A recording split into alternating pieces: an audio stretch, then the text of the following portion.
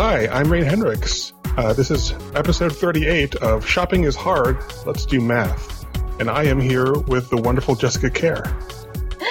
Good morning, Rain. Shopping is hard, but this show is called Greater Than Code. And I'm thrilled to be here today with Coraline Ada Emke. Good morning, everybody. We have an amazing guest with us today, and I know I say that every time, but this time I really mean it. We have Dr. Eugenia Chang, who is a scientist in residence at the School of the Art Institute in Chicago. She won tenure in pure mathematics at the University of Sheffield in the UK, where she is now honorary fellow. She's previously taught at the universities of Cambridge, Chicago, and Nice, and holds a PhD in pure mathematics from the University of Cambridge. Alongside her research in category theory and undergraduate teaching, her aim is to rid the world of math phobia. Her first popular math book, How to Bake Pie, was published by Basic Books in 2015 to widespread acclaim, including from the New York Times, National Geographic, Scientific American, and she was interviewed around the world, including on the BBC, NPR, and The Late Show with Stephen Colbert. And I have to confess, I watched that clip today.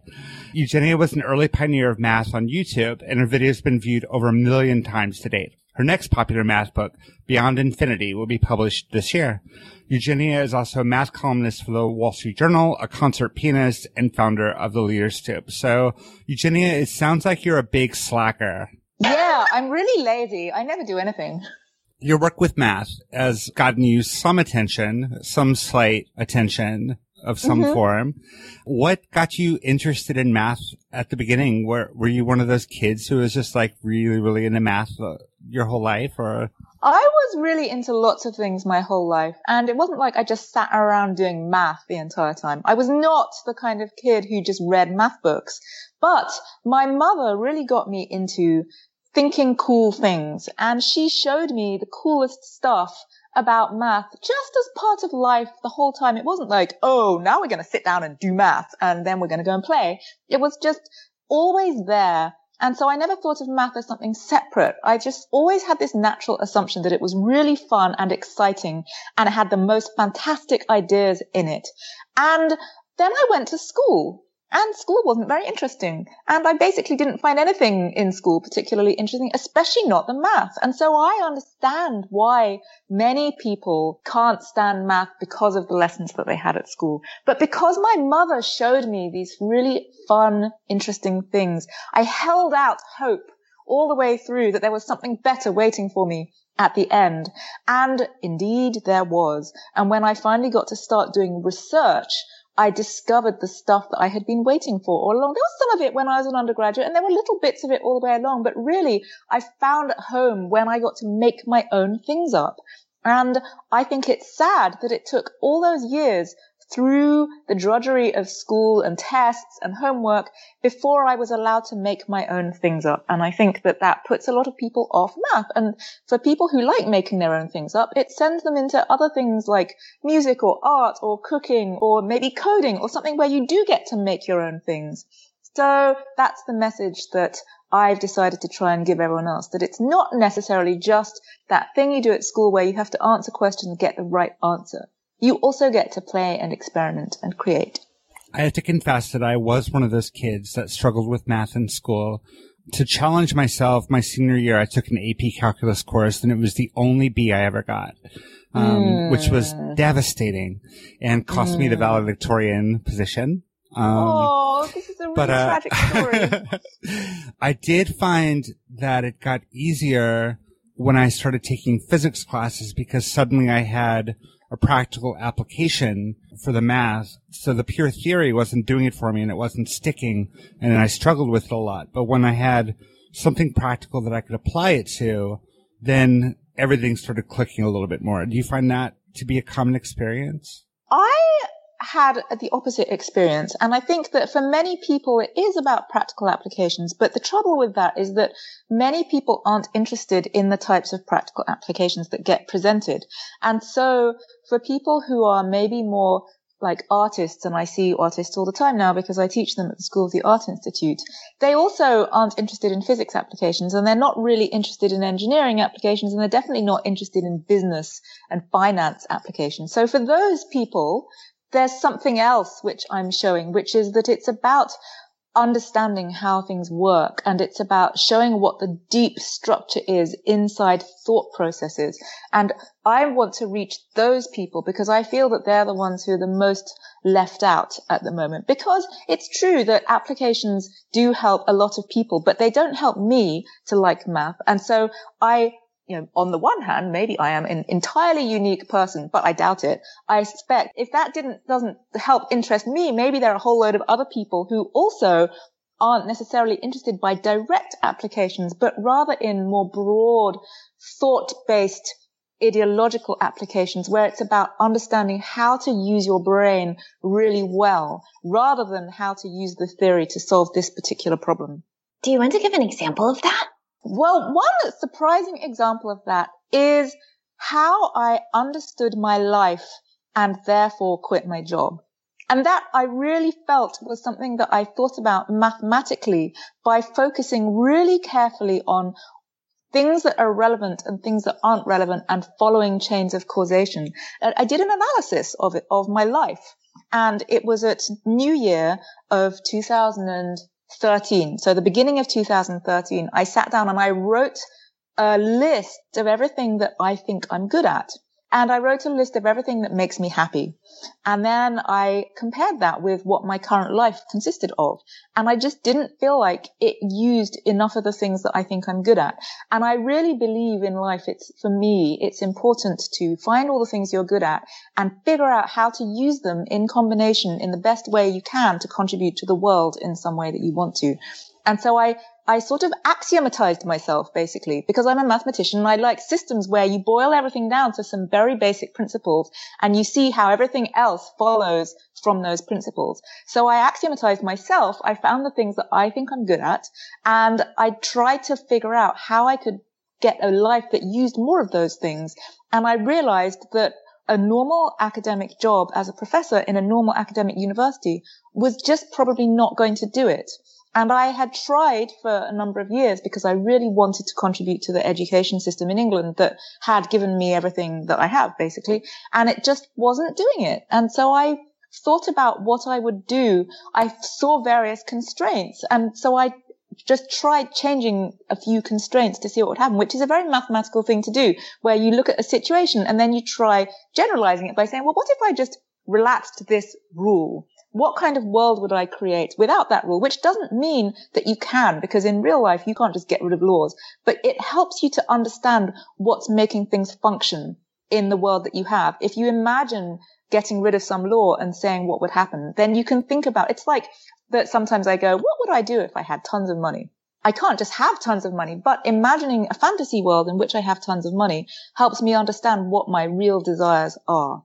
And I think that that's a mathematical process. The thought process comes from the idea of abstraction, where in math, you take the real world, you forget some ideas, you move into the abstract world of ideals, and then you think about what works in that world without the details, and that helps you understand the world that's got the details in it. And so I realized that if there were no such thing as countries and borders and visas and passports, I realized I would simply move to Chicago and figure something out. And so I realized that the big hindrance was just that I needed a visa. So I then had to think about how to get a visa.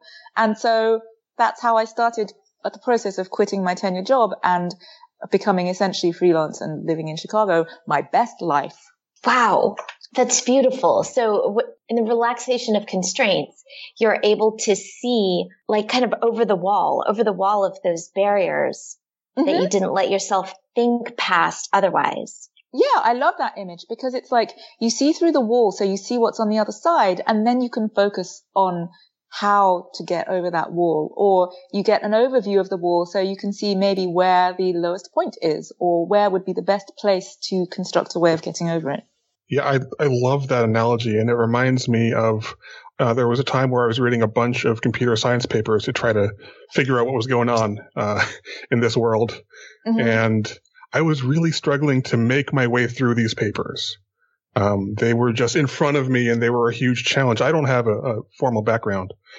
So they were this huge edifice that I was trying to climb. And a friend of mine who comes from a similar background but has been very successful said, you have to pick a fight with the paper. You have to look at its assumptions and the sort of chains of logic that follow from them and say, what if this one was different? Why is this one necessary for their result? And doing that gave me the motivation and sort of the path through this forest.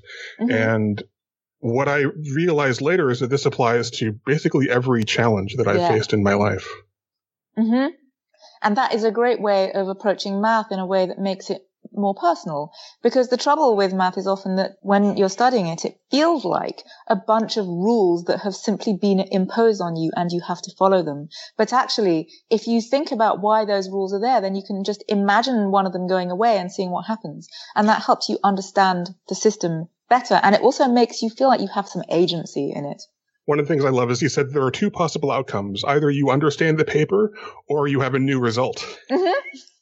There's a kind of related thing to that where sometimes I read a paper when I'm trying to go to sleep on the plane, for example. And I think, well, there are two possible outcomes. Either I'll understand a paper or I'll get some sleep. Nice. I love the way you talk about mathematics as being a creative process and not just a rote. I'm reminded of Paul Lockhart's Mathematician's Lament, where one of the quotes I love from that is that mathematics is the music of reason, which really speaks to me. And it seems like if you wanted to build a system that was designed to make people hate mathematics, it would look a lot like our current education system. I think you're right. I think we've done a really good job of building, really getting people to hate math. And sometimes I fantasize about the fact that if we simply stopped teaching any math at all, we would probably achieve more than we're doing now, because at the moment we're achieving negative. So if we just didn't do it, we'd achieve 0. And because we know some math, we know that 0 is more than a negative number. I thought I hated math until I read Good Luck Bach by Douglas Hofstadter. And that sparked so much in me. I saw for the first time the relationship between math and music. I'm a musician. I saw for the first time the relationship between math and models of human intelligence, which sparked my work in AI, which I've been doing for 20 years now. And it opened my eyes to so much. And I wished that book had been my textbook instead of the boring calculus book that I actually had in my high school. I know. And the calculus altogether is such a strange thing to teach people in high school. I cannot figure it out. It's definitely, dare I say it, it's very American. I don't think other countries do that. And it's such a weird introduction to difficult mathematics because the structure of it is not, I think, exactly illuminating. And so it puts off a lot of people who don't just want answers. They want to understand. And for me, there's a real difference between a proof and an illumination, because a proof is a step-by-step series of logical justifications. But an illumination sheds light on why something works. And a calculus proofs, if you even get to them, don't really shed light on what's going on. They're kind of a trick to say, well, I can't shed light on it, so I'm just going to do this little trick and ping, I get to the other side. And I think that is a strange introduction to the beautiful world of logical reasoning. If you present it in another way, then it's a really amazing introduction because it's like a way of getting around the problem of infinity that is really difficult to get around, but it's never presented like that, or rarely anyway. I mean, when I've taught it, I've presented it like that, but usually it's some kind of weird set of manipulations and you just learn how to do tons of manipulations for no apparent reason. And in the UK, where I'm from, there isn't an obsession with teaching calculus. In fact, we don't teach calculus until quite high up in an undergraduate math degree. And so I found it very surprising when I moved here for the first time and discovered that everybody does calculus. And that's the thing that you do if you're good at math. You do calculus. And that when you get to university, the thing you have to do is you do calculus. And I was talking to another European person about this, saying, do you understand why there's all this focus on calculus? And he said to me, what I've learned about this country, he said, he was just maybe a tiny bit cynical. He said, what I've learned about this country is if you can't understand why something's going, ask yourself where the money is coming from. So I thought about it and I thought, yes, calculus textbooks.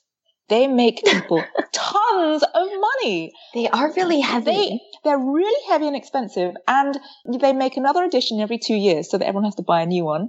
And since math changes so quickly. Right, exactly. And if you think about the number of people who are forced to buy those textbooks, I read an article about one of the calculus textbook authors who died recently, and apparently he's very famous around here, but I don't know many calculus textbooks. And he was so rich from calculus textbooks that he'd built himself something like an $8 million house with its own concert hall in it. And the reason that I read an article about this house, it was ostensibly an architecture article, and the house had calculus principles in it, and he loved music, so he built this concert hall and I just looked at it and I thought, wow, maybe I should be writing calculus textbooks. And then I remembered that I'm not primarily driven by money, and that's why I'm not writing calculus textbooks. Instead, there are obscure subjects that I'm interested in where the only way to learn about them is to either read a bunch of papers, which is very undirected, and most of them are behind paywalls, or to buy an obscure textbook, and they cost $400 on it. Yeah. So I think that I love the idea of somehow trying to break the stranglehold that the publishing houses have on those textbooks. But can you imagine the amount of pushback there would be if we tried to say, actually, no, we're just not going to teach calculus anymore? We get pushback trying to put evolution in textbooks. So I don't think you're going to change the textbook publishing world anytime soon. It is changing. I mean, my 12-year-old doesn't have a lot of textbooks, and she does have a lot of online material that she uses. Right. And I love that. The fact that with the internet, I mean, there are all sorts of problems with the internet, but instead of focusing on the problems of the internet, let's remind ourselves of the great things about the internet and the amount of information that can be shared without having to go through those old gatekeepers. And of course, the old gatekeepers want to keep things the way that benefits them. But guess what? We don't have to go through them anymore. And that's why I started making videos on YouTube, because suddenly I had always dreamt of making a textbook for category theory, which is my research subject. And the thing about category theory is that it involves a lot of visual diagrammatic reasoning. And it's very difficult to show that statically in a book, because you have to see how the diagrams grow as you're thinking. So I always fantasized about writing a textbook that had a DVD at the back, that was like those language textbooks where you have a DVD of native speakers speaking it. And I really wanted to just include a DVD so that everyone could watch the kind of the lectures with the textbook to see the diagrams growing. But back in those days, you know, millions of years ago when we were young, that it was really expensive to make DVD. You'd have to get a video team or something. And then someone invented YouTube and webcams, and suddenly it became possible to just point a webcam at a board and make a video and then just shove it on the internet and everyone could see it. And I just had this amazing vision that everybody would have access to me teaching category theory. Because the thing is, at the time, hardly anyone was actually teaching it. And so, as you say, loads of people were stuck with trying to learn it from textbooks. And the only textbook at the time was Categories for the Working Mathematician by McLean, which is so dry.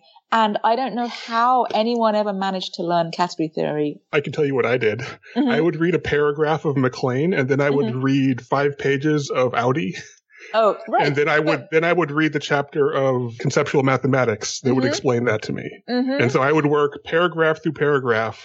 Each paragraph in McLean would be a forcing function that would require me to spend like a week reading other sources to figure out what that paragraph meant. And the thing is that when I started making the YouTube videos, there weren't that many other sources. So Audi, I can't remember when Conceptual Mathematics was written, but Audi's book was years away from being written yet, I think, anyway, or maybe just a little bit away from it. But certainly I had met, because I did my PhD in Cambridge, there was a category theory course there. And then I went off into the world and met other people who had not had access to that. And I saw that because they had learnt category theory from McLean, they had I won't say slightly strange view, but they could do lots of technicality without knowing quite what the point was.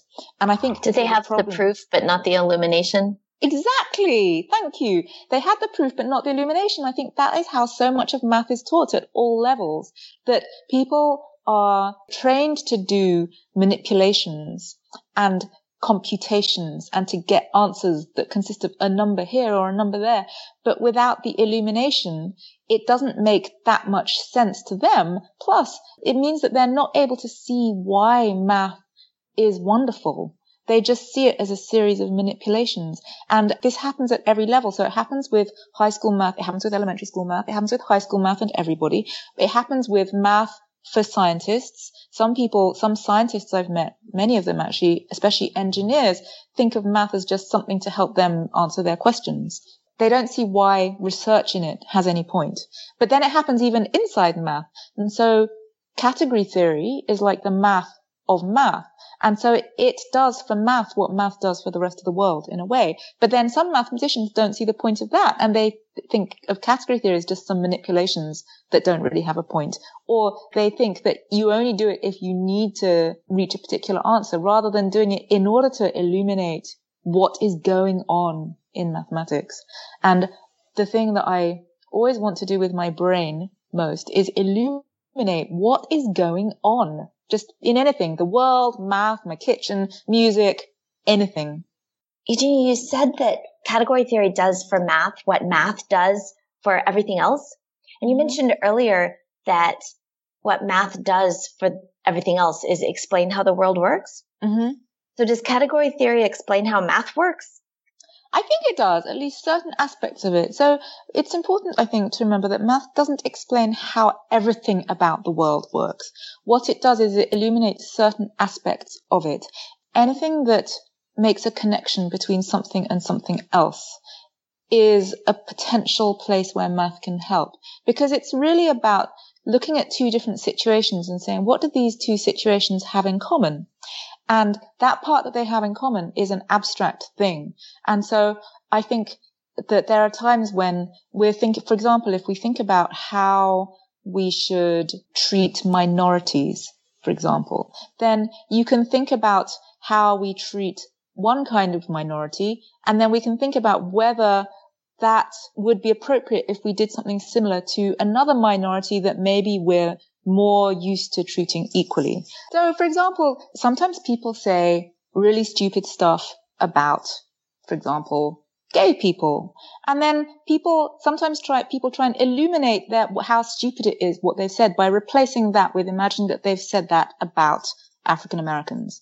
And then maybe they realize that that sounds really stupid if you said it about African Americans and offensive and dumb. And then you go, well, see, then why are you saying it about this other minority when you wouldn't say it about this minority? And that process is a process of analogy between two different situations. So you've moved into an abstract world. Instead of talking about a specific minority, you're talking about the concept of minorities and how we should treat them. And that is kind of mathematical, and that's making an analogy between two different situations and finding what they have in common. And that's what category theory does for mathematics. It says, I'm looking at this situation where something seems to be happening kind of freely without constraint, and I'm looking at this other situation where there's also something happening freely without constraint. The concept of things happening freely without constraint is therefore something these two different mathematical situations have in common. So that's a more abstract piece of mathematics. And then category theory will produce a theory of things operating freely without constraint. And then we can put that back into algebras working freely without constraint, or topological spaces working freely without constraint, or logical systems working freely without constraint, having made the theory that's at a different level. My introduction to category theory came from Hofstadter's latest book, Analogy, the Fuel and Fire of Thinking. And I tried to do some research into category theory and found it impossible to find a starting point. But I did finally find a series of lectures that someone had done. And one of the ideas that came, I think, from the lectures in part from my own sort of realization, and as an expert in category theory, I'm taking advantage of your expertise here. It seemed to me that from the beginning of rational scientific thought, the approach that people were taking, starting early on, probably with the Greek philosophers, was the idea of breaking things down into small problems, solving small problems, and composing a larger solution from them. Yes. And it struck me that category theory does the opposite of that. It doesn't look at the details. It blurs the details and looks at larger systems and the way that larger systems can be compared to each other. So instead of the atomization that we saw in scientific research, and I think in mathematics for a long time, it seems to be favoring the abstract over the concrete. Do you think that's an accurate sort of perception of what's going on with category theory? I think that's a really interesting observation, but I think that that's two different dimensions, actually. I think that there's one thing which is splitting things up into small parts, decomposing them into small parts and fitting the parts together. And there's another which is abstraction, which is moving levels. I don't think it's about sticking things together to make bigger things. I think it's about, as you say, ignoring details so you get some kind of zoomed out picture. And so I might call it the bigger picture, but I don't mean that in the sense of sticking small pictures together. I mean it in the sense of overview. And you can do both at the same time. So within category theory, there's still a big focus on decomposing things into small parts, understanding the small parts, and then working out how those small parts fit together. And then you can de-abstractify, as it were, those small parts back to the small parts as well. I think one good analogy for this is what happens in Google Maps when you zoom out. Mm-hmm. You know, they don't show the streets anymore. They show the highways and things like that. Oh, yeah. I think that's a great analogy because when you zoom out on Google Maps, it still is some small pieces stuck together. You just see more things at once because you've zoomed out, but with less detail. You could still deconstruct it into small bits stuck together. And then when you zoom in, it's still also small bits stuck together. So I think it's two different points of view on how to understand a problem further. But I think that you're right that if you start at the very zoomed in level, then breaking it into small parts and zooming out are two different things. But you can also, I don't think they're opposites. I think they're orthogonal. So, someone who's really good at category theory will do both to understand their problem space? Yes. I mean, I do that all the time. So what I will do, and what I do in my research, is that I zoom out to try and find the essential structure. But then after I've started thinking about the essential structure, I will break down the essential structure into small parts to try and understand the parts separately before understanding how they fit together, and then understanding the relationship between the small parts, the fitting together, and the zooming back in again. Is there a mechanism for detecting which details, when you're at the zoomed in level, matter? And I'm thinking here of like work that I did with categorization using a random forest algorithm to determine like what traits decisions could be made on and which ones they could not be made on. Is there a mechanism like that you engage in? That's such an interesting question, because thinking about it, that's something that I have to do all the time. And it's really hard because it's not an automatic process. It's not an algorithmic process at all. When you're figuring out what's important, that's one of the hardest parts. And I think it's something that is sometimes done quite badly, which is why sometimes people think they could call it abstract nonsense, because abstraction, when it's done just for the sake of abstraction, kind of is pointless. Whereas abstraction, when it's done for the purpose of illuminating what the point really is really amazing. But there isn't a formula for how to figure out what's really important. And I think that you mentioned one earlier. I did? Try changing. Yeah. You said change the rule and see what happens. Yes, thank you. I did. And that is one way of doing it. So you can try changing something and seeing if it affects it. So when you're making a good analogy, and this happens all the time, when I'm having an argument with someone and I'm trying to be really logical, I will often try and find an analogy. If I think there's something absurd about their argument, I will try to find an analogous situation that highlights how absurd their argument is by making it really absurd in another situation. And to find a good analogy, what I do is I retreat into the same part of my brain that does mathematics, I think. And I play around and I try and feel for what is really making the absurdity happen. And so I try ignoring some details of the situation or changing some details to see whether that absurdity still happens. If I find what I think is a really good analogy, usually the person will go, but that's different. And I go, yes, of course it's different. It's an analogy. That's the whole point of an analogy. It's different, but the crucial part is the same. And so then you have to convince someone that what's crucial about the situation has remained the same, even though some surface details have changed. But then sometimes people make analogies because they think that they're making a really good analogy, but I think they've changed a crucial aspect of it. So they haven't actually illuminated the situation. They've completely changed the situation, but it's very subtle. And I think that is a fascinating aspect of how abstraction works and the nuances in our amazing human brains. It's interesting you said you went to a mathematical place to form analogies. One of the things that Hofstadter talked about in his book is focus is on analogies. And he talked about the mysterious process by which our brains are categorizing things in such a way that we can make analogies.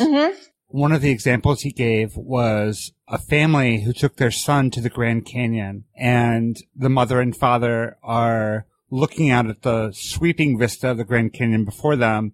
And they say to their son, I forget his name, like, Chris, isn't this really beautiful? And they look over and Chris is fascinated with some ants crawling around on the ground. So Chris grows up and he ends up taking a vacation, taking his parents with him to Egypt. And he discovers that in Egypt, glass soda bottles are prevalent and there are bottle caps everywhere. So he decides to start a collection of bottle caps. And they're going to the temple at Karnak, and he sees a bottle cap that he hasn't seen before on the ground, and he makes a big deal of this bottle cap while he's standing in front of the temple of Karnak. And his father's like, oh, that's exactly like when.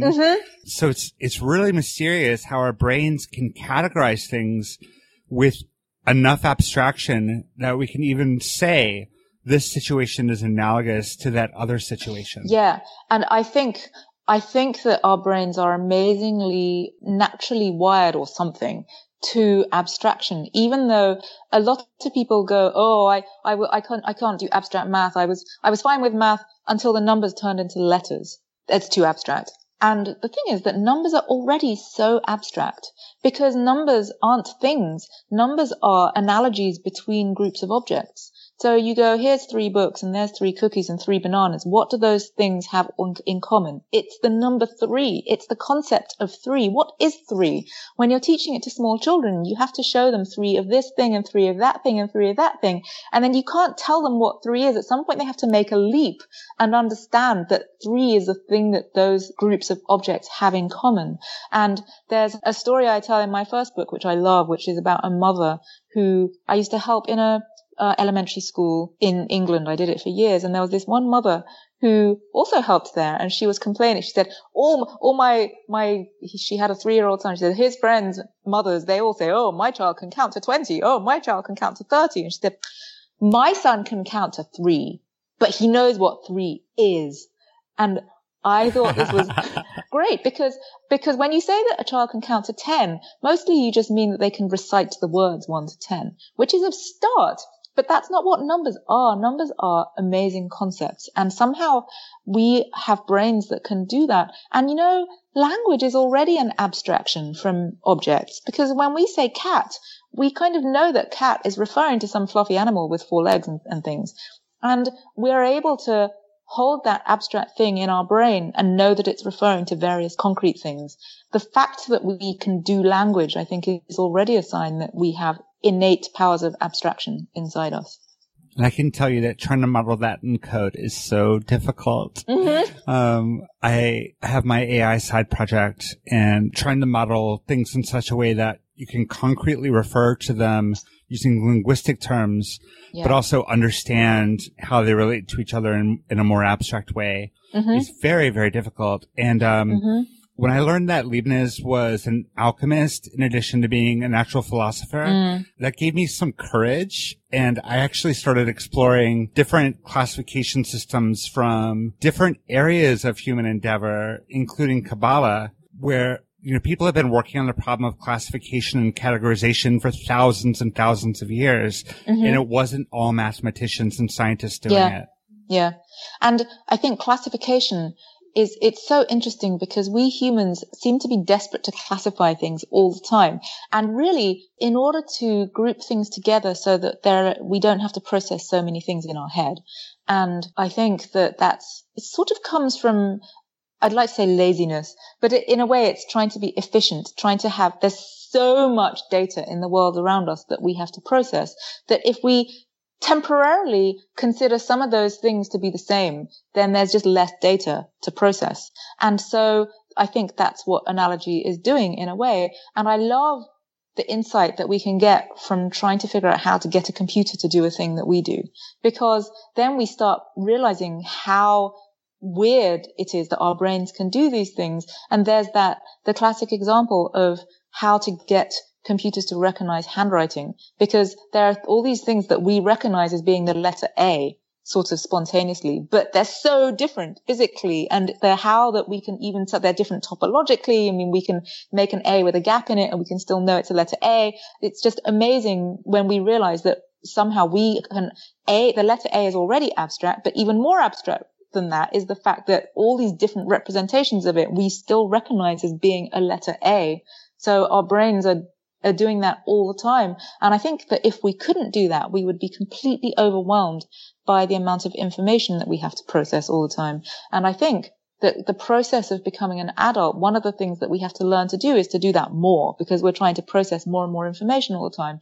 And so children can get really upset about the difference between that cookie and that cookie, because they can see how different this cookie is from that cookie. And if you give them that one instead of that one, they'll scream. And then we sort of grow up and relax a bit and realize that they're basically the same, those two cookies. They're both chocolate chip cookies. And we accept that some more things count as the same.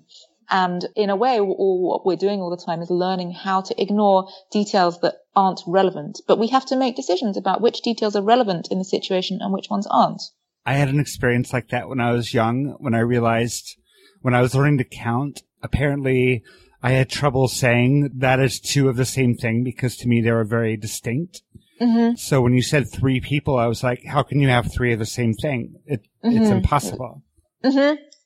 Yeah, that's fantastic. And it's sort of like if you take, I mean, for other children, they get confused if you say, well, if you take one banana and one cookie, then can you add them together? What do you get? You still get two things, but you have to abstract further from the place that you started. And then when the numbers turn into letters, you have to abstract even further so that 1 plus 2 can become part of the same concept as 6 plus 7. And then when you do category theory, you abstract even further from that. And so every time you go further, some people kind of fall off or hit a ceiling because they're not comfortable with forgetting even more details.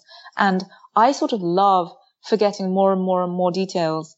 And sometimes I think that there's two directions that human interaction is going in, where in one direction, everyone is trying to show how unique they are and how different they are and how their identity is completely different from everyone else. But on the other hand, I also, because of what I do as a mathematician and a category theorist, I love seeing how everyone has things in common and what we all have in common. And if you get abstract enough, we're all just people and we're all really the same.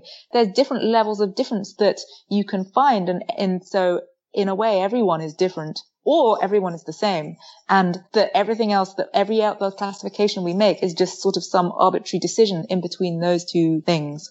For me, part of adulthood is being conscious of that, being conscious of what you're grouping together and where you're drawing your lines of distinction. That is so important. And one of the things that category theory does is it says that you should always be clear what context you're in right now. And you can always change context, but you shouldn't mix up contexts. So you shouldn't be in one context but act like you're being in another. And that if you're always aware of what context you're in, then it just enables you to think more clearly about things. Eugenia, when I met you at Empire Elixir the other day, you taught me some amazing words. Would you define ingressive and congressive for people? I can, yes. It starts with the fact that I think that the words masculine and feminine are redundant, and more than that, that they're actually obstructive. And that it doesn't make any sense to talk about anything being masculine and feminine, except that a male person is inherently, if they call themselves male, they're masculine because that's of or pertaining to male. And I realized this because I had a narrative about my mathematical life that basically went like this. When I started as a mathematician, I didn't want to show any signs of femininity because I didn't want people to have a chance to say that I wasn't good at math because I was a woman. But then when I became established in my career and I had tenure, I felt like it was okay to show some femininity, but I only did it outside of work because I was still afraid. And then I gradually started letting it in. And then I thought, this doesn't make any sense because I am female. And so everything I do is feminine. And why should some aspects of a character be called feminine and some others not? As if there's something wrong with me if I don't show those aspects because I'm female, but I'm showing masculine characteristics. So I realized that what we really need is new words to talk about the actual character traits and separate them from the questions of gender, because it's really the character traits that may or may not cause people to think about things differently. This is aside from the prejudice that people apply to people who present different genders. It's just about character traits that are actually there that are different. And so I decided that we should have new words to replace masculine and feminine. And I brainstormed with an amazing friend of mine for ages about this. And we finally came up with ingressive and congressive. So ingressive is to replace masculine and congressive is to replace feminine. And the idea is that ingressive is about kind of going into things and not being waylaid by what people think or by emotions. And congressive is about bringing people with you and bringing people together and unifying and making connections between things. And it may be that ingressive behavior is traditionally associated with men and that congressive behavior is traditionally associated with women. But I think that when you make new words, then you can realize that both men and women and all genders of people can be ingressive and congressive at different times and in different situations. And that it doesn't mean it's right or wrong for one person to be one thing or another. Because, of course, the trouble with masculinity and femininity as words is that they sound prescriptive, so that it automatically sounds like women are supposed to be feminine, and that therefore if they're described as showing masculine characteristics, then something is wrong. There's a dissonance because they're doing the thing that is associated with the other. And similarly, if men show feminine characteristics, and that this is problematic for all genders of people, there is the fact that male people then feel under pressure to do things like not show emotions and not cry and not worry about people's feelings. And then female people, if they're ambitious or powerful or they express opinions or they're too strong, then people say that they're being too masculine and there's something wrong with it. Whereas if you think about ingressive and congressive instead, then you can actually think about which characteristics are good for different situations. So, for example, I think that broadly speaking, I've come to think that congressive behavior is basically better for society, but that ingressive behavior is rewarded more by society because society is based on competition. It's based on how you present yourself. And so for things like competing for a job, you have to be ingressive to put yourself forward for promotion and to talk about how great you are. Whereas when you're actually doing some work with people, then it's really helpful to be congressive because then you bring people together, you understand people. And I think that mathematics is usually presented in a very ingressive way. So in high school, it's about getting the right answer. And if you're good at it, then young people are put into competitions where you have to solve as many problems as possible, as fast as possible, and score as many points as possible. And if you get it wrong, then you've kind of lost and you get a big red check mark against your work. Whereas at research level, it's congressive because it's not about getting things right and wrong. It's about understanding how things work and building structures. And I think that sport is quite inherently ingressive because it's about winning and beating the other people. And I realized this when in the fall, I was teaching my art students as usual. And there was that thing that the Cubs won some kind of sport, I understand. And Finally. The whole of Chicago was going nuts about it, except apparently me and all my art students. And we were talking about it and they just said that they were really not interested in it. And I realized that I am not interested in winning. And I'm much more interested in learning and understanding and building things together. And so not only am I not that interested in sport, I'm kind of put off by it because the whole idea of beating somebody else is something that I find really distasteful. I would much rather we all built something wonderful together. And that's why I like music, because in music, you're not trying to beat someone else. You all come together and you make some music together. Except, of course, even in music, the process of getting to that point is often ingressive because you have to win competitions and you have to beat people in a competition in order to be selected to, say, go to music school. So we have all these ingressive hurdles that we put people through in order to reach things where congressive behavior would be much more beneficial. And I think that when I think about it like that, I can think differently about my interactions with other people, and I can think differently about my interactions with myself, actually. And the fact that I am motivated by helping people, I'm not motivated by winning things. So if I try to motivate myself with reward, it doesn't work. If I motivate myself instead with what I can do to help people, then it does work. And I also realize that so many of my most frustrating interactions with other people come because they are being very ingressive. And the behavior I have learnt by being in the world and wanting to be successful is I have learnt to basically fake ingressive characteristics, because I know that I see that that's what's rewarded. So I have learnt in the process of being a mathematician and being an academic, I have learned how to be ingressive right back at people when they're being ingressive. And what happens when I do that is I'm very good at it, and then I go home and I hate myself because I don't want to be like that. And that's one of the reasons I quit my job, because I discovered that, and I didn't have the terminology to say this at the time, but now I do. I realize in retrospect that what was happening was that I had to be ingressive in order to be successful. I felt I had to be aggressive to be successful. I didn't like it. And what I've realized now is that you don't have to be ingressive in order to be successful. There are ways to be congressive and deal with ingressive behavior. It's just hard, and I'm figuring them out as I go along. And what I hope is that we can gradually get more in touch with our congressive sides and find a way of diffusing ingressive behavior so that congressive behavior can be more valued. Because the trouble is that ingressive behavior is kind of louder. And it's like the fact that the loud people are always the loudest. And so they're the ones who get heard. And while ingressive people are in charge of everything, they will continue to reward ingressive behavior as well.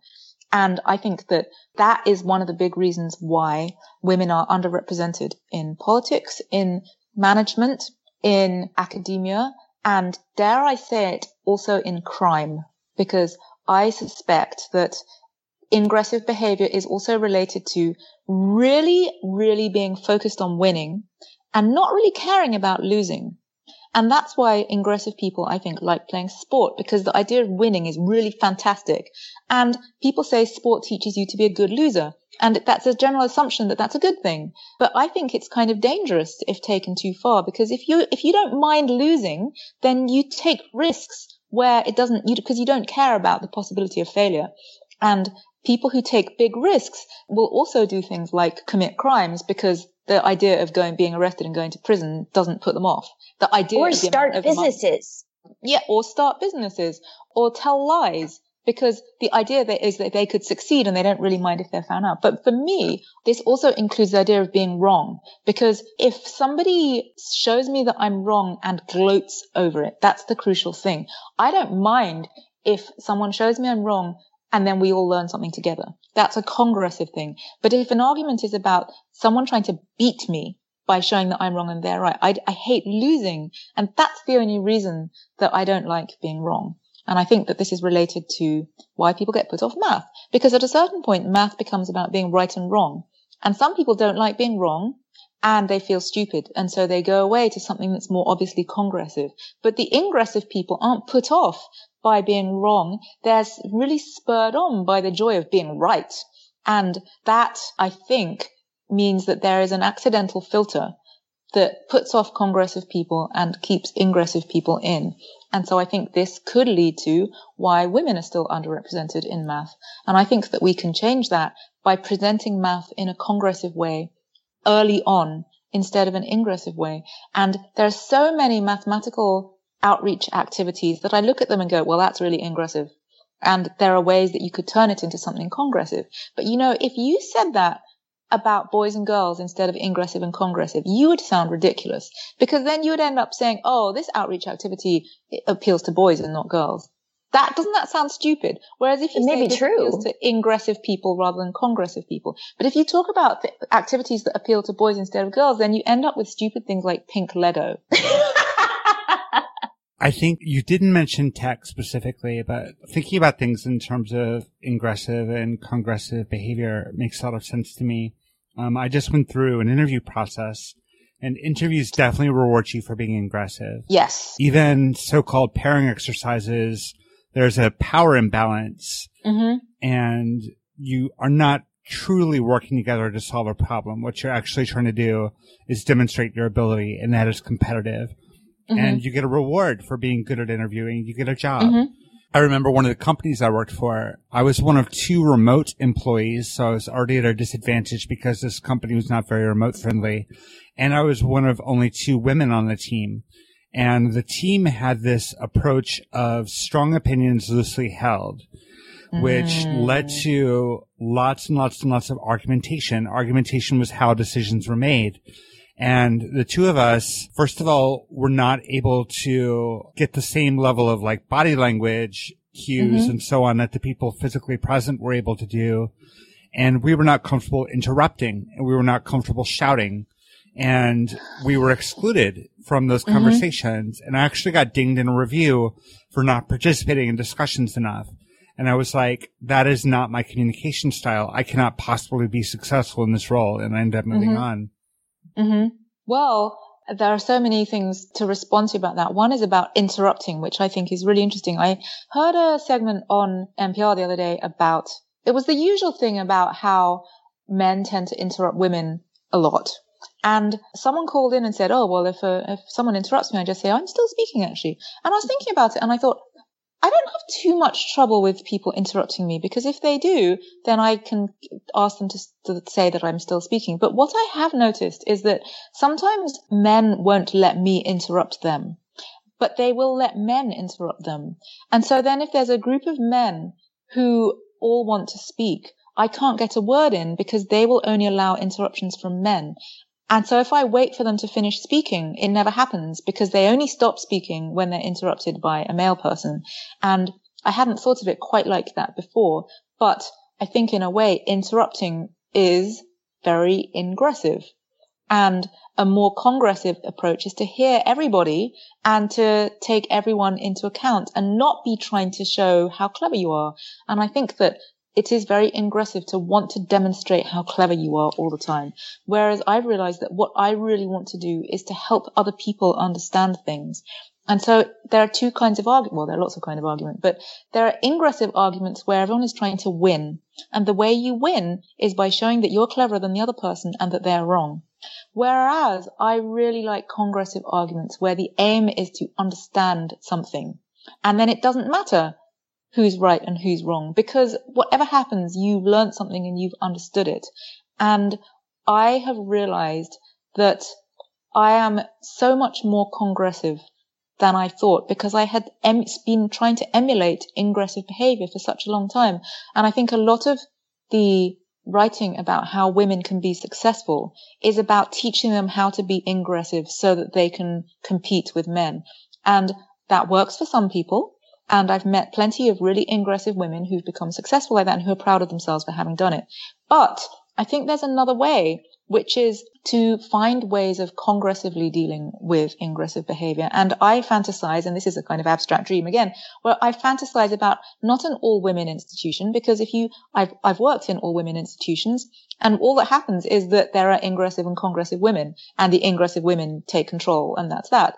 What I fantasize about is an all-congressive institution where everyone is chosen because they're congressive and everyone works together congressively and all the styles of working are congressive.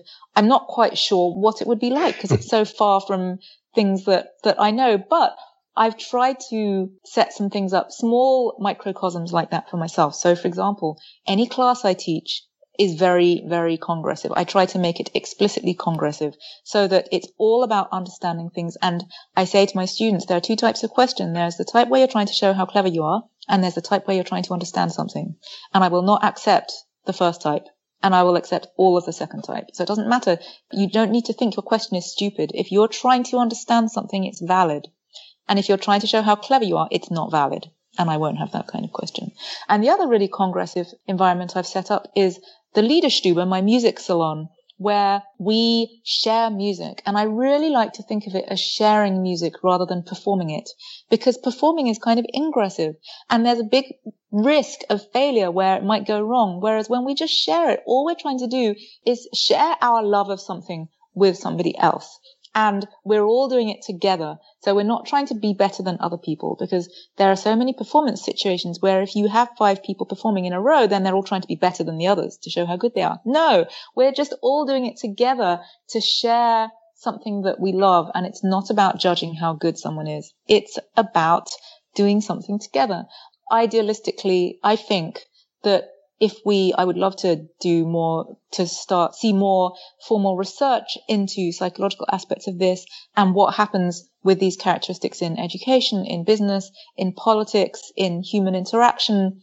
I think that I can see how self-help can run along these lines, where if ingressive behavior is coming at you, you find ways of diffusing it, but also that to think about when ingressive behavior is useful. I can think of a very, very small number of situations. I think that ingressive behavior is better for people's selves. So if you are ingressive, then it means that you will not be so upset by things going wrong or people being horrible to you and things like that. And there's that disgusting word resilience, which I really hate. And I've realized I hate the idea of being resilient, because I think that resilience is ingressive. And to me, it gives me the image of bad things happening to you and you don't even care because you're sort of oblivious. And I know that resilience is thought of as, in a common sense way, of being really great, but I prefer to think of transformation. I don't want to be resilient to bad stuff. I want to be able to take bad stuff in and transform it into something good, which I think is completely different from resilience. I think it's a congressive approach to dealing with things, as opposed to resilience, which is like learning how to be a good loser. I don't want to learn how to be a good loser. I don't want to just accept failure and defeat. I think, first of all, we should get to a situation where there is no failure or defeat, and that everything is a process of transforming stuff for the better. There, how idealistic do I sound? So as you've been talking about this, I have figuratively, watched a series of light bulbs go off in my brain, and this has been amazing. And I thought I'd share a couple of them that may be relevant and may spark some discussion. One is that if you look at this from a game theoretical perspective, ingression wins. Ingression is about the success of the individual over the success of the group, and conversely. But look at the frame that was just presented. If what you care about is the success of the individual, then caring about the success of the individual wins. So I had someone on Twitter telling me that capitalism is math, was the quote. And I had no idea what this means, but I've figured it out now. If you set up the system so that what you care about is individual success, i.e. game theory, at least, the common presentation of game theory, then the agents in the system that care about individual success will always beat the ones that care about group success. Yes. But this is a sort of prisoner's dilemma where the individuals do well at the expense of the group. Yes. But then, in fact, in the prisoner's dilemma, the individuals don't do well either. Well, the result, yes, is that the group as a whole does worse, and so they do worse. But some of them actually succeed at an individual. So it's not exactly in all cases. But then, Right, but in the basic prisoner's dilemma is that ingressive behavior actually causes individual loss as well as group loss, and that it's congressive behavior that succeeds. We're all going to die because of climate change. So in the end, we all lose. And the other thing that I was thinking about when you talked about setting up a congressive environment is that the way that you mitigate ingressive behavior is having a power structure or relationship between participants such that you can stop the ingressive behavior. If that ingressive person was in a position of power in that group, they couldn't be stopped, or stopping them would be more difficult. But you are both in a position of power, sort of de facto as the leader of the, as the teacher, and motivated to mitigate ingressive behavior. Or you set it up so that people can't succeed individually. They need each other. I read somewhere that a team is defined as the people who can't move forward without moving forward together. And you can set that up in an organization. But I think that I agree, but I also think that it requires maintenance. You can set up a team that way, but that team could change to be something else. Oh yeah. Just look at our government. Right?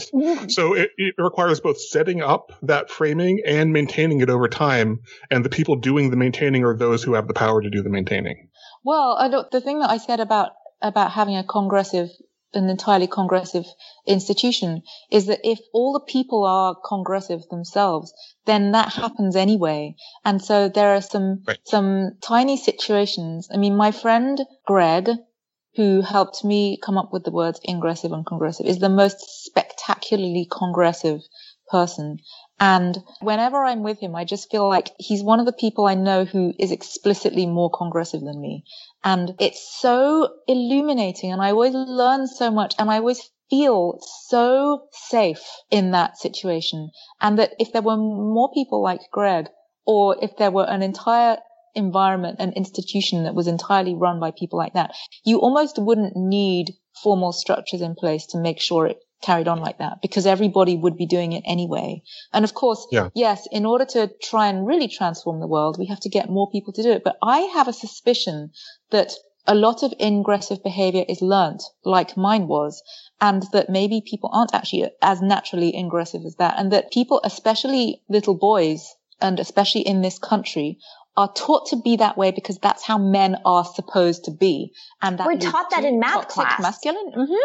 Yeah, all the structures of when we're growing up and being educated lead towards that, together with the emphasis on sport, the emphasis on right and wrong subjects. All of those things are, children develop the things that are valued, because that's, like you say, if you're in a society that rewards ingressive behavior, then the ingressive behavior will succeed the most. And so people learn those behaviors, and if we can gradually unlearn them, and I have been on a really interesting journey of unlearning ingressive behavior in the last couple of years since I got this terminology. And I feel like the best things I'm doing in my life at the moment are because of that. And I'm so much happier, but it's like the prisoner's dilemma. It's not just individual benefit. I think I'm doing more good for the world at the same time as also being happier. And I think that's all from unlearning the ingressive behavior and getting really in touch with my natural congressive roots. And I have another friend who I talk to a lot about this, who's an executive coach, and she still really thinks that being a hybrid of ingressive and congressive is better. But it's interesting because she interprets some of the things I do as being ingressive. Although what I think she's doing is she is ascribing ingressive personality to that behavior, because most people who do that do it ingressively. So, for example, the fact that I quit my job and just struck out by myself might appear to be ingressive, because it might appear to be risk-taking and it might appear to be doing something for myself. But it was very far from it, because it came from a position of going deep inside myself and going, okay, how can I help more people and myself at the same time? And it wasn't a risk at all, because I did it so safely. I didn't just quit and go. I took sabbatical. I had a 1-year job at the University of Chicago. I wrote a book, and it wasn't until I had a promise from the School of the Art Institute that they wanted to keep me there, that my book was doing so well that I felt secure that I could earn money with that I got myself a green card so that I knew I could stay in this country. I spent 3 years transitioning from having a full-time academic job to being freelance. And so I think that was an extremely congressive way of doing it. She thinks that ingressive behavior is good because you step out of your comfort zone, and that's how you grow and achieve more things. And I say, well, you can't claim that I haven't grown and achieved more things across my whole life, but I have never stepped out of my comfort zone. What I have done is I have understood my comfort zone so that I can understand how to stretch it so that I'm always inside it. I never step outside it. It's really interesting that you talked about succeeding in part by figuring out where your aggressive behaviors and tendencies were and kind of rooting them out, making a deliberate choice to be more congressive. And I saw a parallel with that in my own life as a transgender woman. Before I transitioned full time, I was leading kind of a double life, and I was trying very hard to present masculine. I tried very hard to be a man and failed spectacularly at it. When I realized that I needed to transition, I decided I was pressing the big red reset button on my life, and I could change whatever the hell I wanted to at the same time because the timing was good. And I looked at people I admired, and through the lens that you've provided me now, I see that the people that I admired, they were not competitive. They were not people who cared about winning and losing. They were people who cared about other people. And I made a deliberate effort to try to reshape myself into a person like that. And for me personally, I have been exponentially more successful and more impactful since I took on or normalized the congressive behaviors and tendencies that I had in myself that I had repressed for all those years. That is an amazing insight.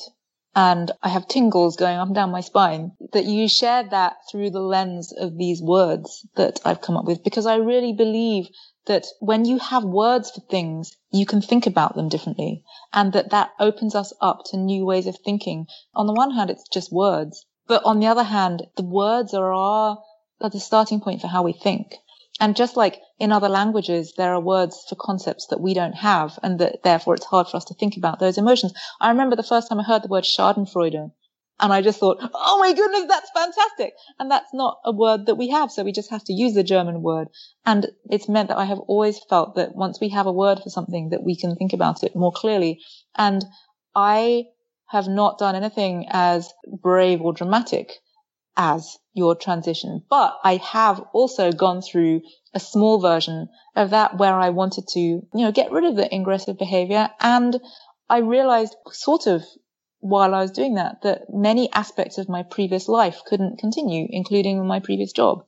I just want to share one more thing if I can, because I've had another light bulb go off that is brighter than all of the other bulbs previously, cumulatively. Wow. Because talking about having a new word shapes, the thoughts that you can have. What I've just now realized is that I've spent pretty much my entire adult life working towards this concept that I just now have the words to describe. So this is why I have been interested in socialism, because it's, for me, the closest thing I've found to a philosophy and practice of building congressive organizations. And what I've discovered for myself just now is that that's actually the thing that I care about. And that socialism is a proxy for that for me. It's a proxy for expressing that, in terms of how do we build progressive societies. But all of the work that I've done, consulting with teams and organizations and trying to build good teams has been trying to shift teams towards being more congressive so that they work better together. And so I've just now realized that what I've been doing my whole career is that. And now I have the word for it. And I'm so happy. That's amazing. And it reminds me of one of the many amazing things that I heard Jessica say at the MPEX conference about how if we think linearly, then we get to a point where we think about blame and we blame individuals for things. Whereas, and the way I interpreted it was, if we think ingressively, then we think about blame. But if we think congressively, then we see a system as a whole. And then we realize that it's the system that we should be thinking about, not the individuals. And I think that that's a congressive way of thinking. And this is why I've cared so much about systems thinking. I've made that a focus of my career. I'm going to be thinking about this probably for years. And I think this is what category theory is. It's about thinking about whole systems as units instead of the individual things inside them. And that is what I think about society. And I think that there is an ingressive view, which is that everyone should look after themselves. And there's a congressive view, which is that society is one whole and that we should always be thinking about that whole. I think that's a great place to wrap up. This has been a stunning and transformative conversation. We're actually going to skip reflections because we sort of arrived at consensus via little chat window that we have going while we're recording, that we need more time. We need to internalize this more and think about this more. So maybe we'll blog our reflections this time around. Eugenia, this has been an amazing conversation. You've really given me tools for thinking about things in a different way that I hadn't thought of before. And love your perspective. And thank you so much for being with us today. Thank you for having me. I think it's been amazing, and I have so many things I want to think about as well, and hopefully continue the conversation too.